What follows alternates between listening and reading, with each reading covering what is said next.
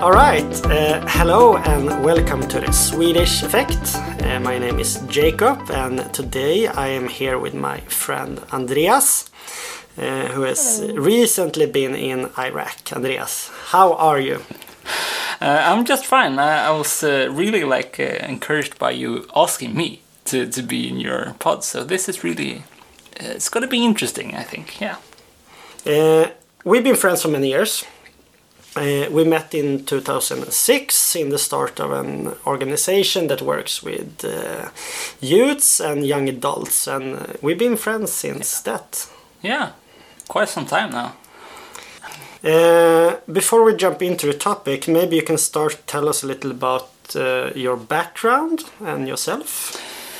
Well, I am a pharmacist. But that's really far from what I'm doing right now. Yeah. Right now I'm more like a journalist or a videographer.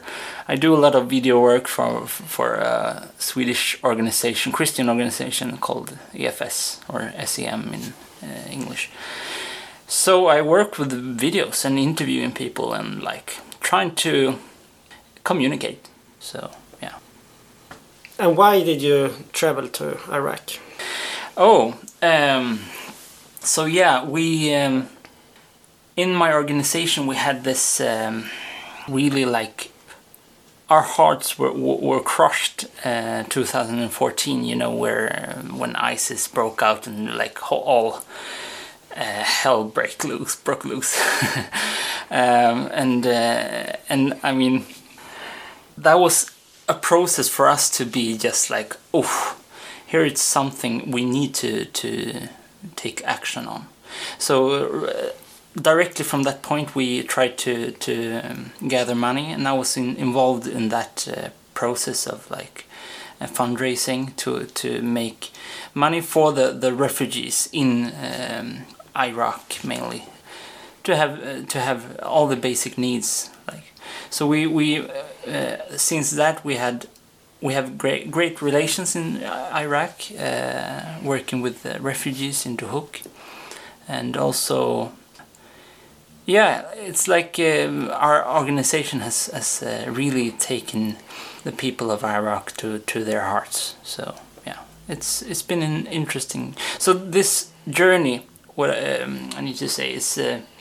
It's like a follow-up from that project, and also to really get video content out to the Swedish people to see how is this situation right now, and what do the Christians in this nation. I mean, Christians have been in Iraq for 1800 years at least, and they have always been these peacemakers, but now, since this crisis, almost 85% of them has left the country, and the few ones who are still there,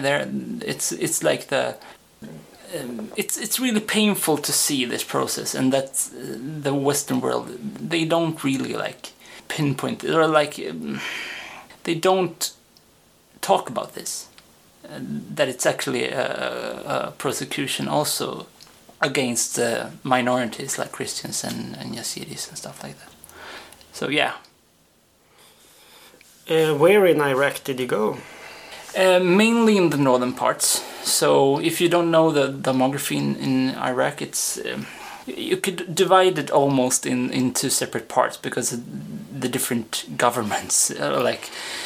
So the northern parts is mainly the area where the Kurds are in leadership. So and they themselves they call this the Kurdistan. It's almost like a separate region. So it's really different from Iraq that mainly governed by other minorities. So mainly Muslims and stuff. In Kurdistan as well. But Can you mention any cities you were close to or in? So we were in Duhok, but we also went to a monastery really close to Mosul.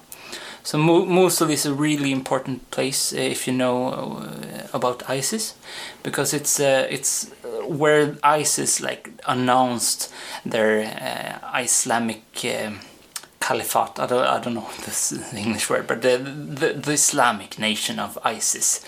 And they proclaimed it from that city, and from that city it's like they tried to establish an Islamic state, but now it is falling, at least by the like papers. No, yeah.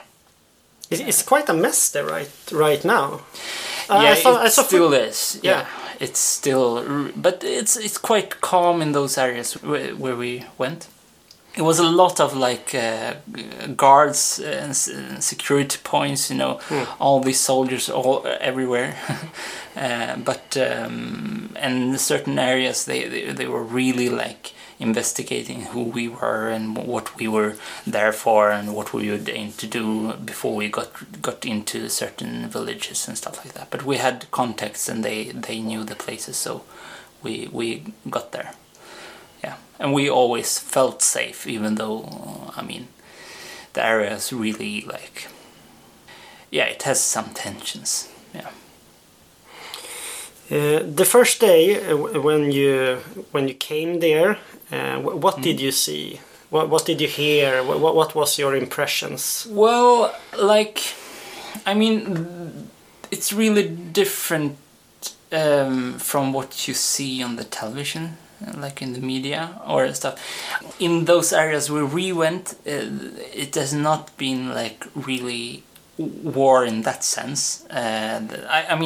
Erbil is quite safe.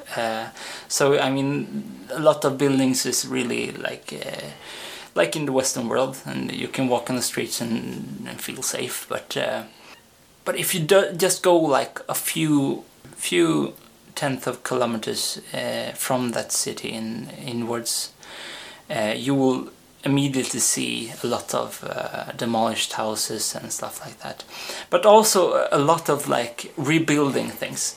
There were a lot of roads rebuilding, and a lot of building sites where a lot of activity is going on. So it's a positive trend. But yeah. What kind of people did you meet? Was it mainly Christians? Was it politicians? Like, what kind of people did you? Well, yeah, the most of the relations we had with this people is through the Christian community. There is a large. There is a presence of mainly like Orthodox Christians that has been there a long time, but and still is working towards like trying to build up their churches and the community that has been such like demolished and abused and like pressured from everywhere, but they still want to stay. So yeah. Wow. But it's a changing process. It's difficult to make all the Christians stay because everyone feel these tensions. But like the organization that we work with, a lot of them, they have fled themselves, like the workers in this organization. But and some has fled like to Europe or to USA or other countries. But some of them they come back just to like try to state like to keep the hope alive. Like we don't want to leave just because these groups trying to force us out. It's like The organization, you mentioned it before. Can you say it again? That you were working with in Iraq. It's called Kapni, and it's I think it's the Kurdish word or Arabic word for hope. So it's they are really trying to establish peace between groups and trying to find the roots of the problems and trying to work from that way up. So when you met people there, how was they? Were they angry? Were they sad? Did they have hope? Or we met a lot of different kinds of people. Mainly what we talked about is some kind like the state of. For instance, one of the people, one of the guys, he said a really good quote that like we might be helpless here, but we are never hopeless, and that sums up a lot of what the people we met wanted to say. Like, there's a lot of people like they have been through such rough experiences, and it's tricky for them to just like feel that the West has really been there for them, or like, I mean the like FN and UN and EU and all these supposed to be like protecting democracy and other stuff, but they have been such like felt that they have been left, but still like and families broken apart by what's happened, and a lot of like stories about what they've been through. But still, it's not like when I go out on the streets and put up a camera. A lot of people are really like interested in and totally calm that we take photos and making interviews. It was really much easier than I thought it would be, and a lot of people want to talk about this. They want to say, this is what we experience. So that was a surprise for me. Yeah. So a normal day, what did you do? Well, we had a really rough schedule, like a tough schedule. How long were you there? We were there for 1 week, and we had like 3 interviews each day, almost, and different sites we wanted to visit and capture video and interviews. So it was really hectic, but a lot of impressions and like a lot of storytelling, and just to be able to process that. It was so intense during the period we were there, so I'm still like processing stuff that I've experienced. Yeah. You mentioned that you met the Orthodox and that they have been there a long time. Did you meet other denominations or churches too? Yeah, there are several others, like evangelicals and Catholics as well. I got to meet one. I mean, the evangelical church there, the Protestant church, is not really that huge. It's really small, but those that we met, they were really like, if we need to sacrifice our lives because of the gospel and stuff like that, we are willing to do that. I mean, it's more important that we are clear with the message, and then that we save our own skins. So even the pastor in that church, he was like, no, it's okay to be interviewed, and like, I mean, yeah. So that was really like inspiring to meet those people, because they really are on the verge of death. It's a presence there. So the churches and the priest and the pastors that you did meet, what do they do to help people? Well, mostly, if I talk about the organization, they are really keen on, like, I mean, there are a lot of help workers or help organizations within Iraq, but a lot of them are really like focused on one group, or like if it's a Muslim help organization, they mainly focus on Muslims. They might help others as well, but the main focus is Muslims. And others, like, they really focus on not like discriminating the groups that they are helping. So they are helping the ones that has the most need, and in that case most of them are Yazidis. So the Yazidis are the people that has been like driven out of from everything that they own. So they live in like small houses with the plastic bags on the roof. Like it's really not a good situation for them. So I mean, a lot of other Christians, they have also fled, but they have also Christians that they can live with. But these areas, it's too many Yazidis for them to be able to live among Yazidis. I mean, and yeah. You said you did a lot of interviews with people. Are there some interviews that were extra interesting or special, or that you can tell us about? I mean, we met a lot of people that has met a lot of persecution because of their minority group, but we also met a specific group that has been through even worse discrimination or persecution, because they meet persecution or even death among their own families, and that is the ones that during this process converts to another religion. So I met some people that has been Muslims, and then they found then they met Jesus.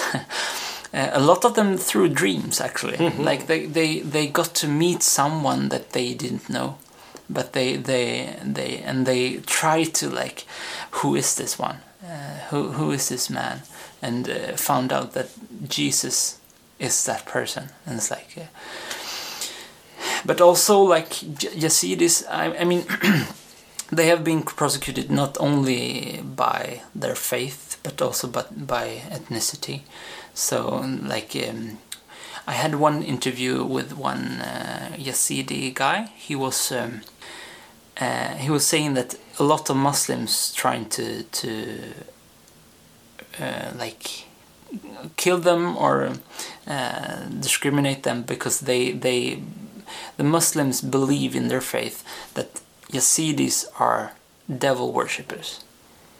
But also like, and this man, he converted from Yazidi faith to Christianity through a dream that when he met Jesus, and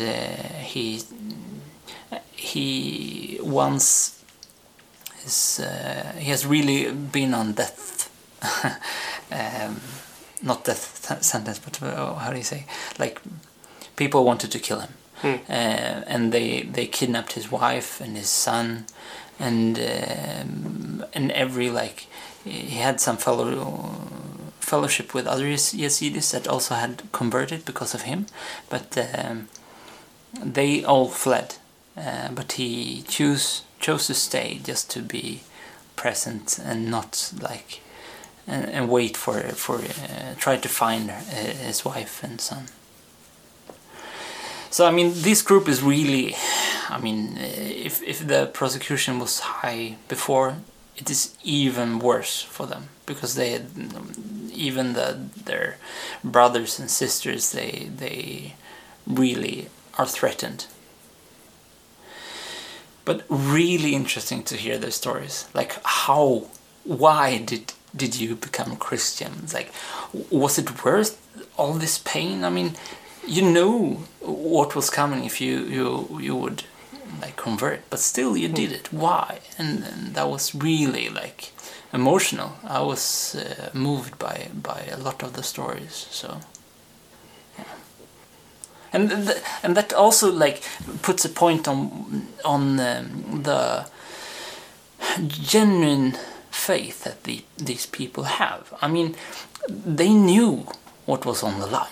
I mean, they knew that they might meet their death if they converted, but still, like, they couldn't avoid this calling that they felt was the truth.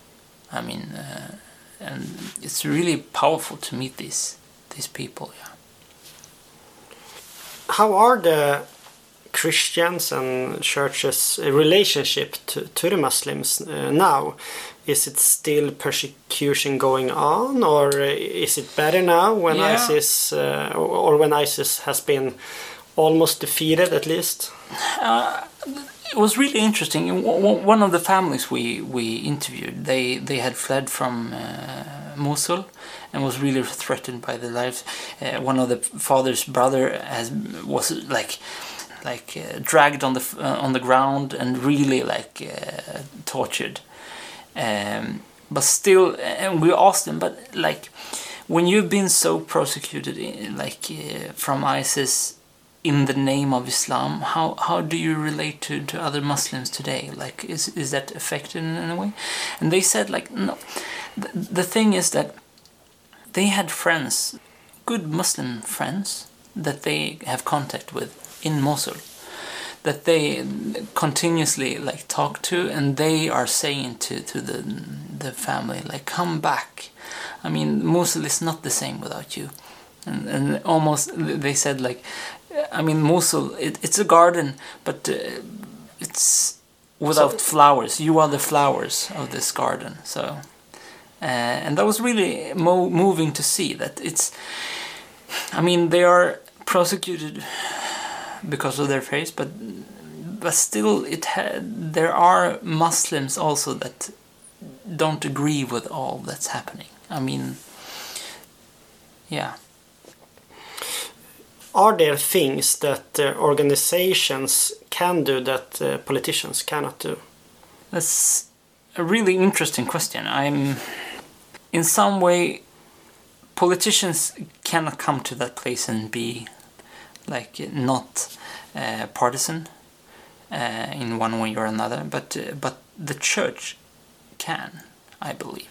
I mean, the thing is, one thing you have to understand with these people, that when they was driven out of Mosul and these areas, a lot of them, they didn't want to go to FN camps and different refugee sites. UN.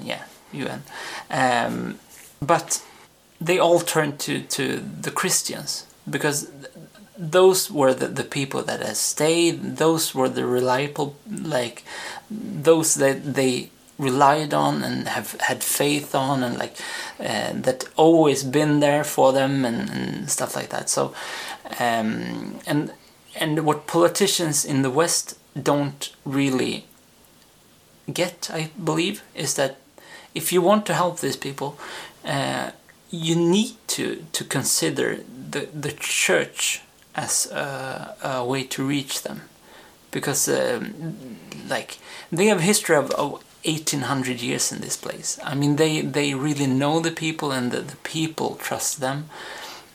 So why don't we consider them as a good partner in this situation? How would you say that the trip to Iraq has been affecting you or influenced you? Do you see things in another way now when you come home? Yeah, when people talk about this area and the Kurdish people or such, I feel for them like my brothers. No, I have faces, I have persons, I have relationships with these people, and that is really changing everything for me. For those out there listening, what can they do to help? If they want to help people in Iraq and in Syria, how can they help? I think that what actually would make a difference, that is through politicians. If we want to come to a solution to this problem, you have to have the world government pressuring these countries to make some reforms that will enforce democracy. But in the meantime, the views or the hearts of the people need to also change, and to make the different groups that are dividing these countries right now, trying to make them see each other, appreciate each other, and share the relationships with each other. And one way to do that is to just work with young people, and also and to broaden the views of people, try to understand. Because one thing we talked much about with this organization company is that I mean, it has been so divided between these different groups that they don't really know how minorities feel, or what they even believe in, or all these questions, and try to pressure the government to actually take this in consideration when they do the curriculum in the schools and stuff like that. Because if the people start to see each other and start to make relationships in a deeper sense, that will in time break these destructive hierarchies that are in these societies. So and one way to do that is to support organizations like CAPNI, because they are really trying to solve these problems. And you can find them on the internet? Yeah, you can find them on the internet. I don't know the address or something, but if you search on CAPNI as CAPNA, you will most certainly find them. So, and also you can give through SEM also, my organization. They provide for them.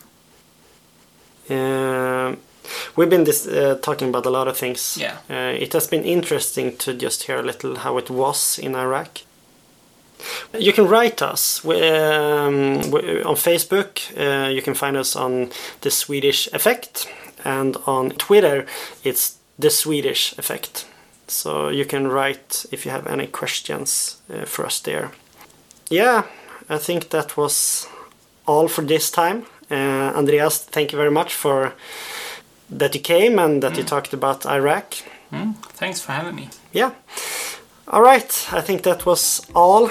We hope you all out there have a great week, and see you guys in the next episode.